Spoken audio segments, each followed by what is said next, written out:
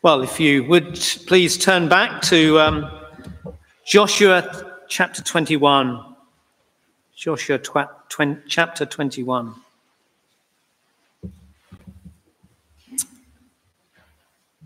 Well, if you've been with us previously, you'll have been with us on this journey as we've been travelling slowly at times through the book of Joshua.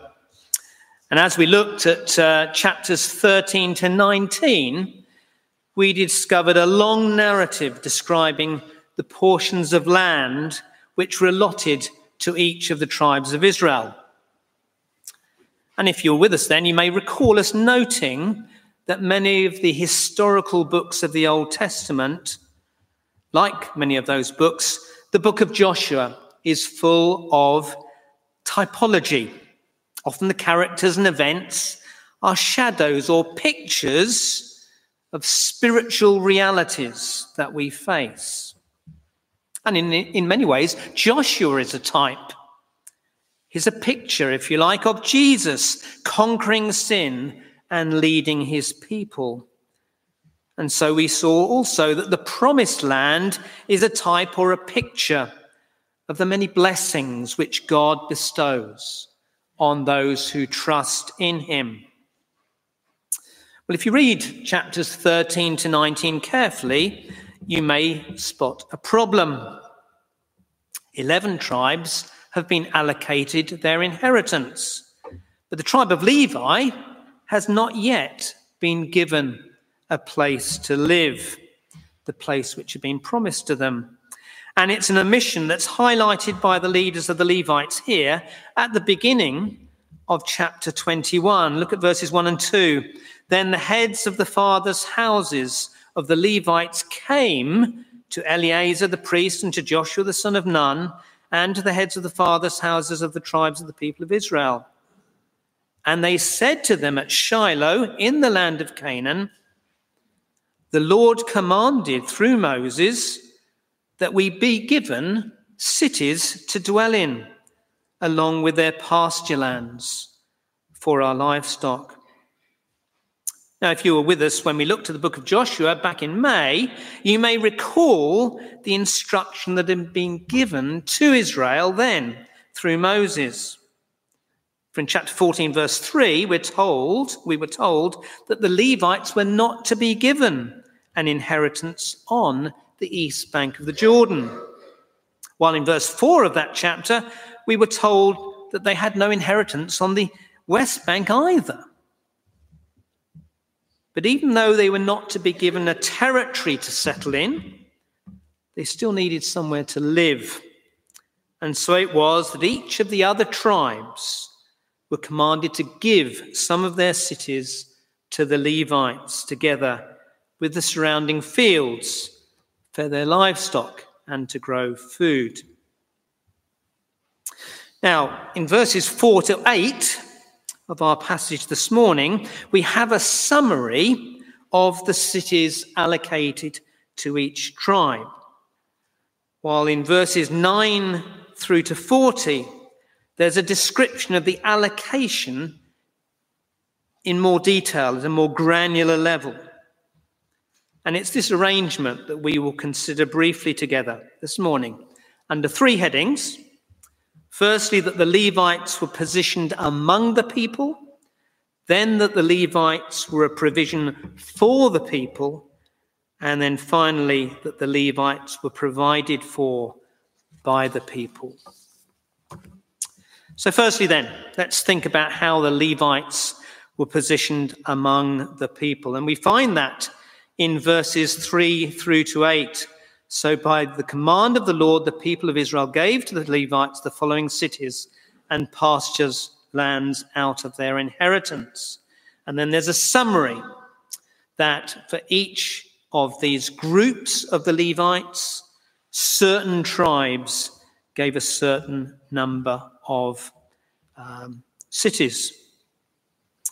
And you might ask a question.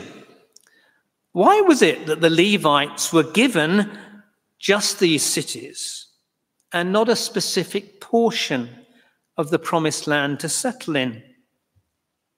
After all, each of the other tribes, they had a tribal land, an area to call their own. Why was it denied the Levites? Well, to consider that properly, we need to look back at two events in the history of the tribe of Levi. Firstly, we need to go back to Genesis 34, where we read that two of the sons of Jacob, Levi and Simeon, they conducted a massacre of the Shechemites. And they did so in revenge for the improper treatment of their sister, Dinah. But this wasn't measured justice that they were exercising. It was a hot-headed response by two impetuous young men. But it's something that had lasting consequences. Because as a punishment, the tribes descended from these two impetuous men were to be scattered among the others. And Jacob foretold this in his last words, which are recorded in Genesis 49. You see, as his life came to an end, Jacob gathered his sons together to bless them. But unlike their brothers, these two men, Levi and Simeon, didn't receive a blessing from their dying father.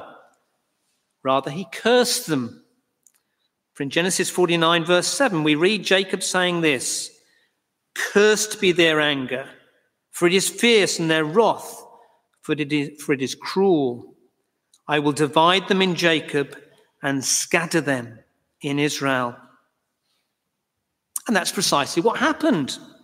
The tribe of Simeon became insignificant and settled within the land allotted to Judah, while the tribe of Levi, as we read this morning, was scattered throughout all the other 11 tribes. Now, if we turn back to this passage we've read this morning, in verses 4 to 7, we realize that the Levites were a bit like the Scots. You know, if you meet people from Scotland, you find that many have the same surname. There are the MacLeods and the Mackenzies, the MacDonalds and the Mackays, and we have our own Campbells within the church here. They share certain family names because they're members of different clans. Well, in the same way, the tribe of Levi was divided into 3 different clans. In verses 4 and 5, we read of the Kohathites, who were allocated 23 cities from certain of the other tribes of Israel. And in verse 7, we read of the Gershonites, who were allocated 13 cities from 4 more tribes. And then finally, in verse 6, we read of the Merarites, who were allocated 12 cities from the 3 remaining tribes. So you see, Jacob's prophecy became true. Levi was scattered within Israel. But this isn't the whole story. For the second important event in the history of the tribe of Levi is found in Exodus chapter 32. And there we read the account of the golden calf. You may recall that Moses had gone up onto Mount Sinai, where the Lord gave him the law, written with the finger of God on 2 tablets of stone. Well, Moses delayed returning, and the people waiting below became impatient, and they ended up rebelling against God and worshipped an idol in the form of the golden calf. And when Moses returned, he asked a direct and very pointed question: who is on the Lord's side? And we read in Exodus 32, verse 26, that all the sons of Levi gathered around him. And then following this, Moses tells the sons of Levi to execute justice on those who had rebelled. And we read that 3,000 men fell that day. But then Moses makes a startling declaration in Exodus 32, verse 29. This is what he said. Today you have been ordained for the service of the Lord, each one at the cost of his son and his brother, so that the Lord might bestow a blessing upon you this day. One commentator makes this observation. Levi slew the men of Shechem in his anger, but his sons slew the men at Mount Sinai out of zeal for God's holiness. So you see, the outward actions were identical, but the motives behind them were very different. What change had come about in the line of Levi? Unfettered rage had become devotion to God. And in response to this, Moses declared that the Lord will bless the tribe of Levi. And we come to see that this blessing was that they became the priests and support staff for the tabernacle and later for the temple in Jerusalem. And that brings us to our first point of application this morning. Don't these two events demonstrate what a radical difference the Lord can make in a people's heart? When the question was asked by Moses, who is on the Lord's side? There was no hesitation, was there? Impetuous, uncontrolled, cruel anger had become zeal for God. And the transformation of the tribe of Levi is just a picture of how the Lord can transform the lives of you and me. Down through the years, countless Christians can testify of the change that God's Spirit has made to their lives. Some are dramatic and some less so. But nevertheless, a change occurs when we are united in faith to the Lord Jesus. And one such example was John Newton. John Newton had a Christian mother, but as he grew up, he had no time for God. He went to sea and became a successful slave trader. But one day in 1748, his ship was in such a fierce storm that it was about to sink. And in desperation, he prayed to the Lord for mercy. God answered his prayer. And by the time the ship reached port, John was a believer, trusting in God for his salvation. Now, that change wasn't overnight, but eventually the slave trader became a campaigner for the abolition of the slave trade, along with William Wilberforce. What brought about that change? Well, John Newton tells us himself in a very well-known quote. This is what he said: "I am not yet what I ought to be. I'm not yet what I want to be. I'm not yet what I hope to be one day. Yet though I am not what I ought to be, and not what I wish to be, nor what I hope to be, I can truly say that I am not what I once was. A slave to sin and Satan, and I can heartily join with the apostle and acknowledge, by the grace of God, I am what I am." You see, John Newton prayed to the Lord, and by the grace of God, his life was transformed. By the grace of God, the heart of a wicked and godless slave trader was changed.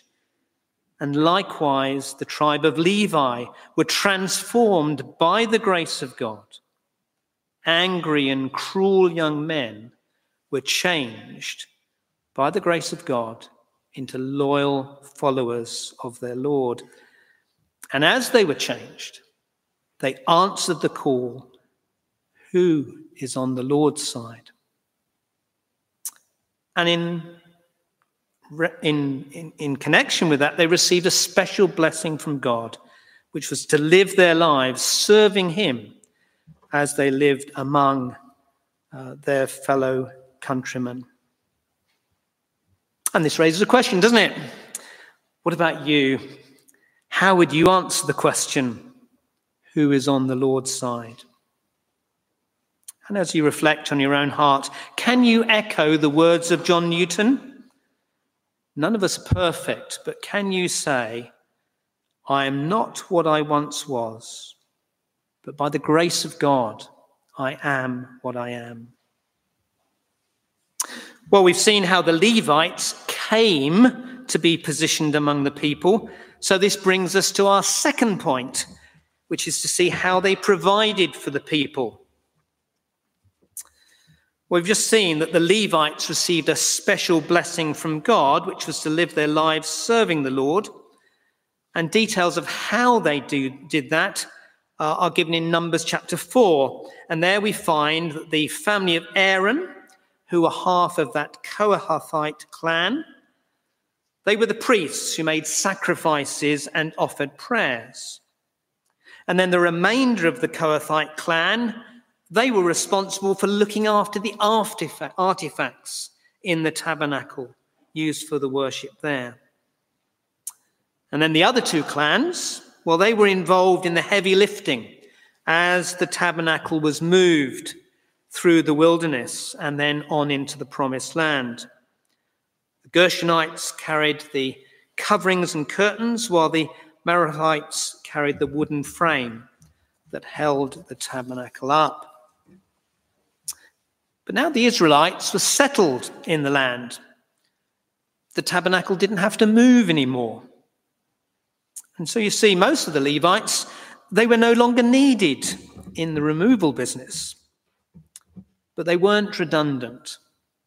For in Deuteronomy 33, Moses had made it clear that the Levites were also to teach the law of God to the people. Do you see now the wisdom in allocating the Levites in these 48 cities throughout the rest of the tribes? The 48 cities were places where God's word could be explained. The 48 cities were where God's people could be taught about their Lord. So you see, because the Levites have been scattered in this way, the curse pronounced by Jacob had become a blessing to God's people. Every one of God's people had an opportunity to hear the truth about their God. They learned that he was a great and awesome and powerful God. They learned that he was faithful, that he was wise, and that he had looked after and cared for his people. And so you see, as the tribes settled down in their new homes, they were experiencing the fulfillment of a promise made by God 400 years previously. And what a wonderful provision the Lord made for them. Lest they forget the God who had brought them there and given them all these good things. His people were given servants to explain and remind them of these amazing truths. So who do the Levites point us to here in this passage? Who are they a pattern or a shadow of? Who are they a picture of? People today. Well, surely don't they point us to the servants that God has appointed to teach his church? Those people who've had their own lives transformed by God's grace and now have been placed among the people. They're these people who remind us week in and week out of what an infinite and eternal and unchangeable and holy and great and powerful and just God we have. They point us to our ministers, don't they? But there's more, because if we turn to verses 9 to 39 in our passage, we have this detailed list of all these 48 cities. And within this list, we find six cities that we've met before. Hebron in verse 13, Shechem in verse 27, Golan in verse 27, Shechem in 21, Golan in verse 27, Kedesh in verse 32, Bezer in verse 36, and Ramoth in verse 38. Where have we come across them before? Well, last time we were looking at the book of Joshua, we found them in chapter 20 in verses 7 and 8. And we were told that these were 6 cities set apart for a special purpose, because they're the cities of refuge. And if you were with us last time, perhaps you remember what we learnt about these cities. You may recall that the manslayer was a picture or a type of each one of us. Like the manslayer, we have offended God, even if we haven't consciously set out to do so. Like the manslayer, we have to face the consequences of our offence, which we call sin. Like the manslayer, the consequence of our sin is not the arbitrary anger of a wronged relative, not like Levi, but it's the totally reasonable justice of God. And like the manslayer, this justice is not a trifling matter, for there are serious consequences. And like the manslayer, our only hope is to run as fast as we can to the city of refuge. And in this way, we saw that the cities of refuge are again a picture or a type pointing to the Lord Jesus Christ. For he is the place, indeed the only place, where we can escape the consequence of our sin and rebellion against God. And we saw how these cities of refuge not only provided safety, but they gave food and shelter, provisions, a place to call home. The cities of refuge pointed us to Christ, the one who loves us and provides for us, not only with the forgiveness of sin, but also purpose and belonging, indeed everything that we need in this life. So you see how appropriate it is that these cities of refuge were also cities of the Levites. The teachers of the people were the custodians of the place of refuge. And isn't that true today in the church? It's in the church, from the mouth of our minister, that we will hear about the place of refuge. It's from our minister that we hear the only place where we can escape from the consequence of our sin. And not only that, but as we gather week in, week out, under the preaching, under the teaching from our minister, that we hear and we find the Lord Jesus Christ, the one who loved us and gave himself for us. And it's under that ministry that we find the Lord Jesus, who provides us with purpose and belonging, and indeed everything that we need in life. What's the practical application of this? Well, surely it's to value the ministry that God places among us. And it's to make use of that ministry so we better understand the God whom we serve. And it's to place ourselves under that ministry so we don't forget how God fulfilled his promise to save his people, and supremely so through the gift of his only beloved Son, the Lord Jesus Christ. Well, we've seen how the Levites were placed among the people, and we see how the Levites were a provision for the people, but we turn finally to see how the Levites were provided for by the people.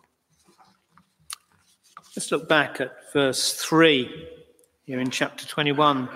So by the command of the Lord, the people of Israel gave the Levites the following cities and pasture lands out of their inheritance. Now, right at the beginning of chapter 21, there is a little word which is significant. It's the word then. What's the significance of it? Well, the word highlights that by this point in chapter 21, the allocations of the land to all the other tribes have already taken place. So you see, it wasn't a case that Joshua and Eleazar had allocated land to each of the tribes, but kept back 48 cities to give to the Levites. They weren't the leftovers after allocating land to the other tribes. The word then is significant because it highlights that it was the people in the other tribes who gave the cities and the land to the Levites out of the inheritance they had already received. And that's what we're told in verse 3, isn't it? The children of Israel gave to the Levites. So you see, the Levites ministered to the people, and the people provided for the Levites. And this Old Testament pattern is repeated in the New Testament. Paul reminds the Corinthian church in 1 Corinthians 9 that as an apostle and minister of the gospel, he should be provided for. And to support this, he quotes Deuteronomy 25:4, "You shall not muzzle an ox while it treads out the grain." Paul makes the point that it's not just the oxen who are worthy of being fed. A.W. Pink comments, "If God be solicitous about the welfare of animals and requires that they be treated justly and kindly, is God indifferent as to how his honoured servants be dealt with?" What's the practical application for us then of these other tribes providing for the Levites? Well, it's easier for me to say because our minister is away, isn't it? What's the practical application? Well, to quote Paul, we shouldn't muzzle the ox. Or to quote Pink, we should be treating our minister justly and kindly. If you want a practical application, at the simplest level, it's to use the bank details or the QR code on your service sheet. It's to provide financial support about what God has already entrusted to you. But that's not all. Babysitting services, a solicitor's concern for the welfare of our minister and his family. These are other aspects of the same responsibility we have. See, the people provided for the Levites who ministered to them, and we too need to provide for the men who are called to minister to us. But there's one further point that I think is worth noting, and we find it in this little section 9 through to 11 in chapter 21. You notice when I read, I said that the verses 4 to 8 sort of give a summary, an overview of how the cities were allocated to each tribe. And then in verses 9, well, going from 9 onwards, we just started looking at the individual cities which were given. But we just stopped after that first one. Look at what it says in, let's just read from verse 9. Out of the tribe of the people of Judah and the tribe of the people of Simeon, they gave the following cities mentioned by name, which went to the descendants of Aaron, one of the clans of the Kohathites who belonged to the people of Levi, since the lot fell to them first. And this is what it says. They gave to them Kiriath Arba, Arba being the father of Anak. That is Hebron, in the hill country of Judah, along with the pasture lands round about it. The significance of Hebron was that before all the other allocations of land had taken place to all the other tribes of Israel, Hebron had been given to Caleb. And if you know the story, you may remember that the story of these spies, before the children of Israel went into the land of Israel, spies went in to spy the land. And they came back with a mixed report. They reported that it was a wonderful land, this promised land. It was a land full of abundant produce. It was a land they described as flowing with milk and honey. But it was also a land with a strong army. And indeed, the report came back that the Israelites were like grasshoppers compared to this army. And the spies' report provoked dismay in the people, and it ultimately led to a rebellion, which then led to 40 years of wandering in the wilderness. But despite this, there were two spies who stood firm in their faith. Two men who maintained that God would deliver on his promise. And those two men were Joshua and Caleb.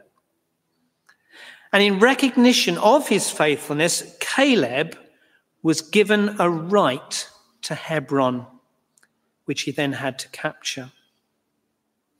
This then was the city that had been given to Caleb by the Lord as a special trophy. It was a city which he had to fight to possess. It was a city that he made his own.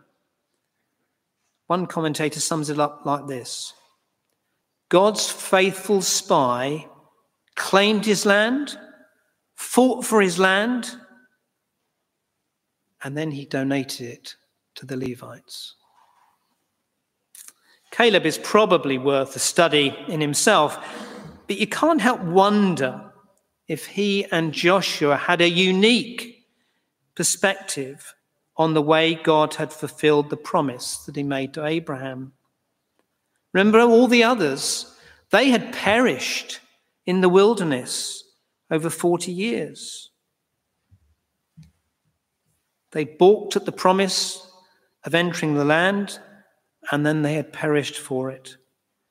These two men alone had seen how God had delivered them from Egypt, led them through the wilderness, provided for their every need, given them water and food, and how God had then led them and defeated every enemy along the way. Who else but Caleb and Joshua could appreciate how they had been given peace in that land which was described as flowing with milk and honey? Who else but Caleb could wonder at how patiently God had endured the rebellion and faithlessness of his people through all those years? Who else but Caleb could have wondered at how gracious God had been, given the hard-heartedness that the Israelites had shown over so many years?